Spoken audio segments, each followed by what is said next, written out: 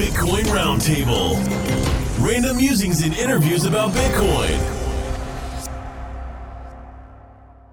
Well, hello all. We'd like to welcome you back to part 2 of our podcast with Dave Cacciamelia. I hope you enjoyed part 1 and thank you for listening. We were off mic and we were having a bit of a conversation with Dave. FOMO means fear of missing out. I learned that today. We don't really. Did we answer all your initial questions on Bitcoin? So, There was, what is it? yeah. What was the next question? What is it? How do people get it? And how do they use it? And I think we've covered how they use it, how it can be used as everyday acceptance to certain places, or you can set that up at certain stores if you wanted to, if you made the effort. Yeah. And we touched upon how it was created by Mr. Satoshi Nakamoto. who did the white paper project. Yep. And then it was accepted. And then the larger that it grew, the more acceptance there was, the more trust that was in it. And because it's fully transparent and everyone can see what's happening with all the transactions, people can be assured of every transaction because they could trace the address to the creation of or mining of that Bitcoin. So then how do you get it? How do you get it? I think what we're going to do is I'm going to try to get me some Bitcoin. Hopefully they'll have me back on and we can discuss my adventures in Bitcoin purchasing, because as I was being told earlier, it's getting harder and harder to purchase the Bitcoin. Big banks are making it very difficult. Well, I mean, banks are going to lose money, right, with Bitcoin. Which is what they don't like. There is one thing I thought about. We were talking before about the $5 wrench, The wrench, yeah. right? No matter how secure your $5 Bitcoin wrench. is, if somebody gets you in a corner with a wrench that they bought for $5 and threatens to whack you over the head with it, Yep. that might be a really effective way to take your Bitcoin, regardless of how secure it is. There is some new wallets that are coming out on Android and Digital Apple. wallets. Yes. Apps. Yep. You can almost just call them apps instead of wallets. But what it does is you can have a certain amount of Bitcoin showing up on the wallet when you open it. Say, I got 0.05 Bitcoin or some insignificant amount, but it's enough to convince somebody that maybe that's all your Bitcoin. But hidden within the app, in a deeper level, you have all your real Bitcoin stored. It's more security by obfuscation.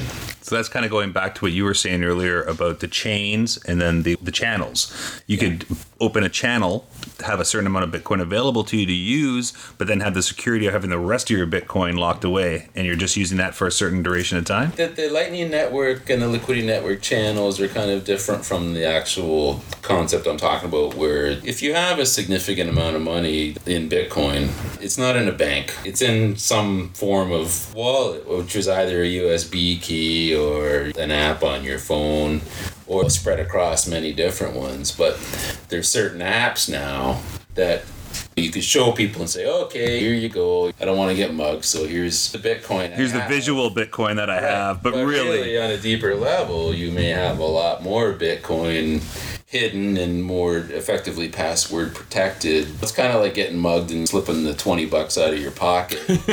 when you're in Europe and you have your wallet like against your waist, velcroed on you under your shirt, but in your wallet you got $10, but you got your passport and all your real money hidden away. That same kind of premise where it's not available to be seen. But at the end of the day, if people know you have Bitcoin, you hope you're in a country that's highly secure with good police protection. But there's a kid on YouTube. He's young, right? Doesn't know any better. He made 280,000 British pounds off of like a £100 investment when he's flashing it on YouTube. Ooh. And then he got mugged. And then he killed himself. Oh, right? Jesus. So, the implications are serious. I wanted to mention that in the apps and the wallet. There are some interesting things coming out when it comes to obfuscation. So what we need to have is the 3 S's of Bitcoin. You secure your Bitcoin, you store your Bitcoin, and then you shush about your Bitcoin.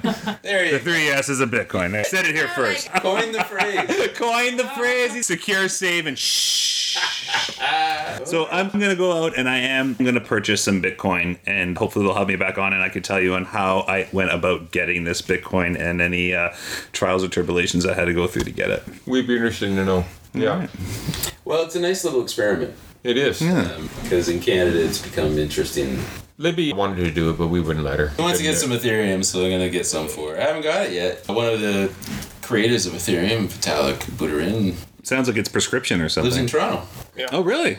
Yep. The creator of On it. the podcast. Oh, wow. I don't know if I want him on the podcast. The guy's so smart. He's a great guy. The man casts a big shadow. Have you ever met anyone in your life who just always just blew you away, like thinking, wow, they're running on such a high level? Nikola Tesla. I've met very few people who run at such a high level. This guy sounds like one of them. And he's young. Like, Up and coming. I think he's under 25, I think, isn't he? He's around there. He's around there. Someone at that age that blows your mind on that Oh, level. yeah. Like his whole world is virtual currency and smart contracts. If you study Ethereum, it's kind of like a virtual payment system, but it also involves contracts. For example, you may enter a contract to get paid a certain amount of Ethereum, but A, B, and C must happen possibly within a specific time frame. Yeah. And if they don't happen, you don't get paid. Conditional currency.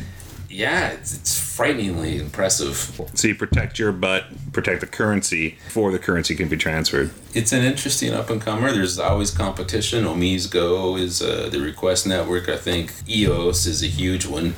A currency that they just finished their ICO, their initial coin offering, like an IPO for a stock. It's been ongoing for 2 years. The EOS coin is, I think their network's live, but nothing's really being used on it yet.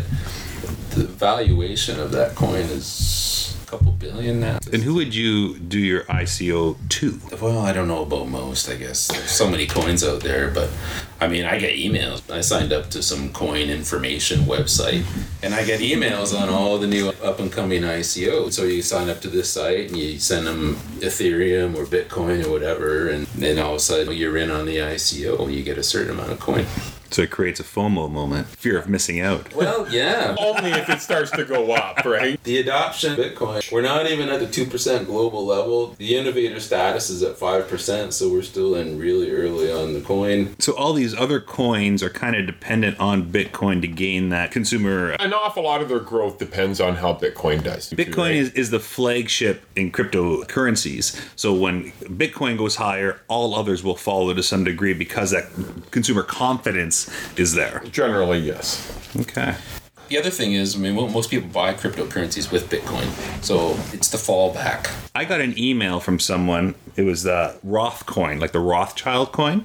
And in it, I was kind of thinking when I saw this that it was to get Bitcoin, but in actuality, it was a way for them to get Bitcoin and sell me Roth coin. But you can only buy it with Bitcoin. You couldn't buy Lots it of with... shenanigans out there. I mean, at the end of the day, what's the reason for the coin's existence? What problem are they trying to solve? I don't think it'd be unfair to say most coins coming to market now are trying to solve problems that don't really need to be solved, or they won't solve the problem anyways. It's really just a scam. Trying to get Bitcoin. Imagine trying to do an IPO, like a corporate Stock. company as a stock. Maybe JP Morgan or whatever decided to handle your IPO way back when, right? And they took 50%. Basically, 50% of the money made went straight to the bank.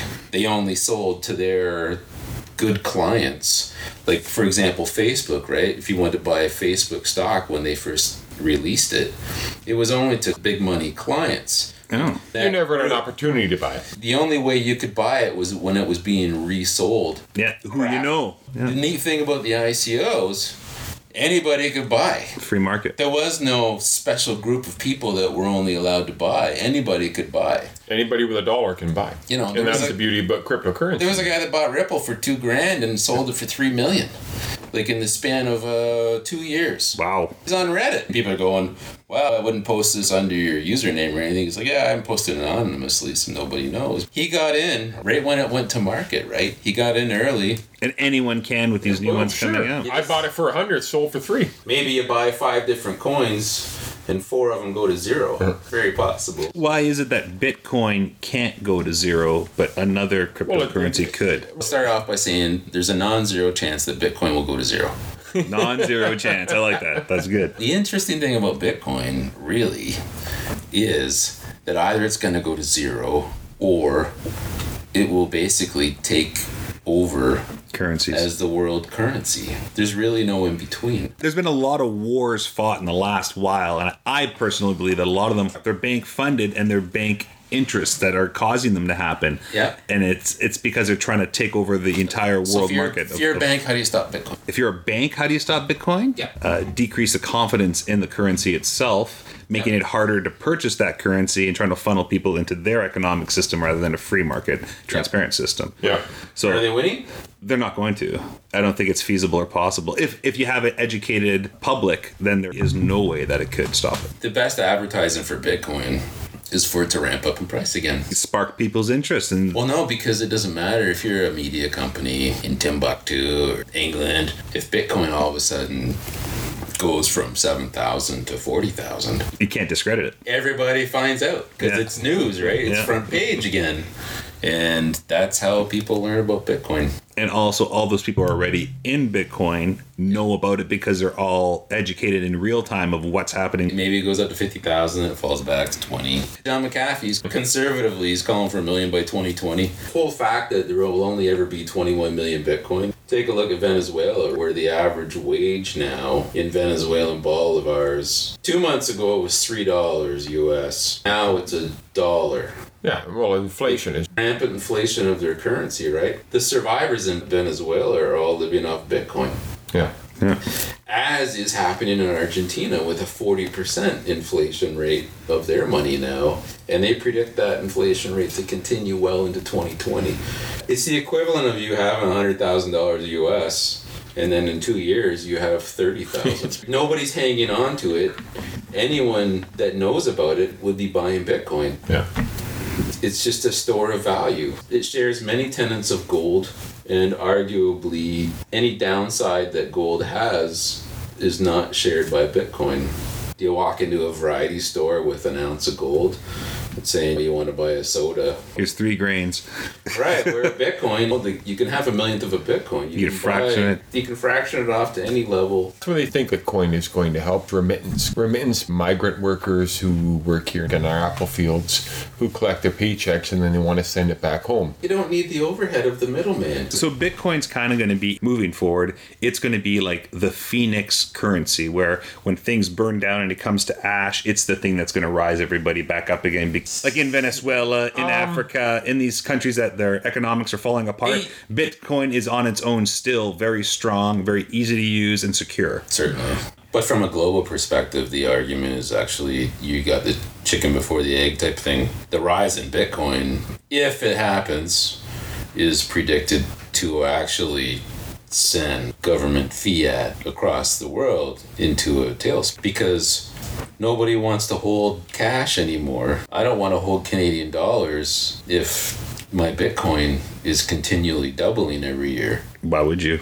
So you're going to have a fire sale. Everyone's trying to get rid of dollars or pounds or whatever currency is that you have. Yeah.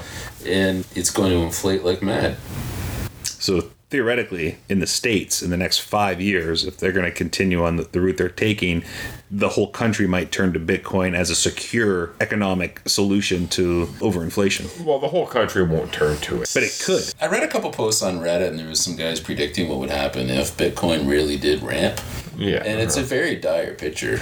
It's not pretty. But is it necessary to repair what we've been building up for the last 15, 20 years? Well, I mean, if you want to break control of central banks, the Fed, government-issued currency, which means that they will issue currency at will, and when they go into debt, the easiest way to get out of debt is to inflate the dollar and print more money, which is exactly what they continue to do. Every day. But that's not going to happen.